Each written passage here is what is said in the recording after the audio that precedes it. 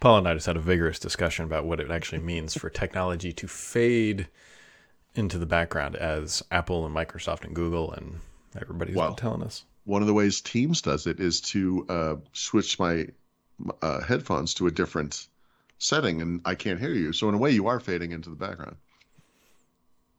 I mean, technically, the ads that pop up on Windows through the notifications do fade into the background, so maybe that's what they mean. It might be. It's worth investigating. Is it? No. It's really not. It's really not. Not really.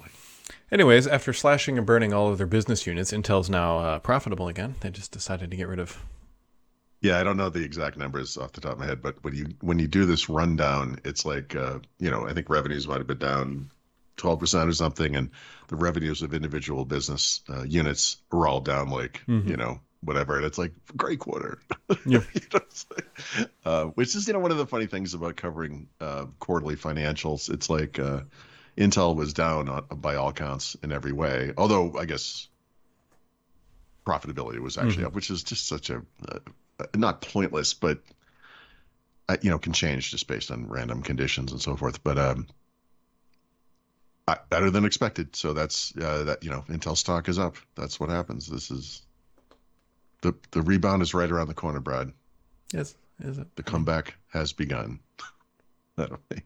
I hope so. I don't wish them. Yeah, no. I hope Intel sticks around for a long time. I don't really want anything. I honestly hope that their GPUs eventually get top tier. But yeah, I mean, the example I always think of is Terry Myerson wanting to get those stupid stickers off of laptops and hooking up with Qualcomm to bring Windows to ARM. And my kind of comment at the time was like, look, if Qualcomm wins or steals serious share or something, that's okay. Or if Intel just figures it out and does the right thing, that's okay too, right? Whatever the outcome is fine. I would like to see a better Intel for sure. I mean, but that's selfishly, I would like to see better PC chips for the most part, right? So if they can make chips for other people, Intel believes they're going to be making chips on a TMSC, is that the right scale, and to that same level of technical acumen, by 2026. So God bless them. I hope it happens, but I don't know. We'll see. Yeah, we'll see. I don't know. I keep threatening, saying I need a new computer, like a desktop computer upstairs, but it's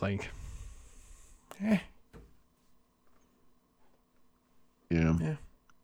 I would. I'd wait. Oh, I'm definitely not touching it until 14th gen Intel stuff is out for sure. Yeah, I wasn't sure how to say that, but aside from the stuff like the AI integration that's coming, which I think is going to be important, I still 12th and 13th gen. Still some issues in there. I don't know so much on the desktop side, but with the laptops, they're just not quite there. I mean, we usually are so forward-looking in technology. There's never, well, not never, but it's rare in something like, say, smartphones for someone to be like, you know what? I don't like the new ones. I've got this 3-year-old one. It's not just, it doesn't just meet my needs. It's actually better for some reason. And we're in that weird place, with 11th gen Intel chips, honestly. I don't know. I use a lot of old, well, not a lot. I use the same set of older kind of, they're not old, but they're a couple of years old. I have a ZBook, HP, laptop. I actually have 2 of them. And they're I don't know, the one's 10 and one's 11. I don't know what it, but these things will never stop. They're like the Toyota Honda of laptops. They'll just keep, they're going to have a couple 100,000 miles on the engine, Yep. The new ones, I don't know. There's still something weird there. Yeah, they can be great. Rush. I think I've been threatening this since I built the PC. Day one pass, I was like, maybe I should upgrade.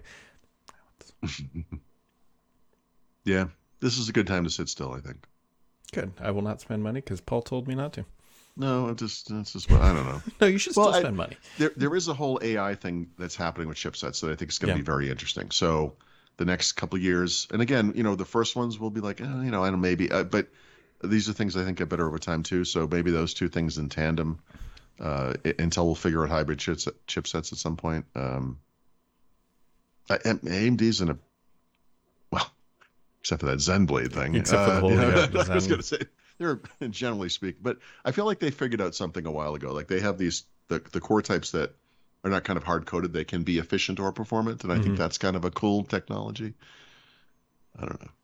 Yeah, the thing that would actually probably give me better performance would be upgrading my GPU. Not because of gaming, but I download and play around with these large language models a bit, just out of my own sort of self-interest to see how running one locally compares to running one in the cloud. And my GPU is the massive bottleneck.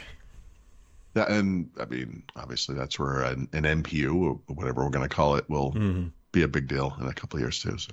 Yeah, you need, for anybody listening, if you're buying a GPU for AI stuff, you need at minimum 12 gigs of RAM of memory on the card, and I only have 8, and it's rough. So interesting. I was positive you were going to say this was about video work or something, but no, the video, like the rendering out of this, I mean, it would probably be more performant with an upgraded CPU. Actually, I know it would be more performant, but I have enough horsepower in that machine, actually enough cores, that for the way it runs is like I can just hit render and just close the window and then continue on with my usual work stuff, and it doesn't impact. It only takes like 15 minutes to render out these. So I mean, it's not like we're hour-long podcasts. True. We're not even 5 minutes. That one might have been a little short.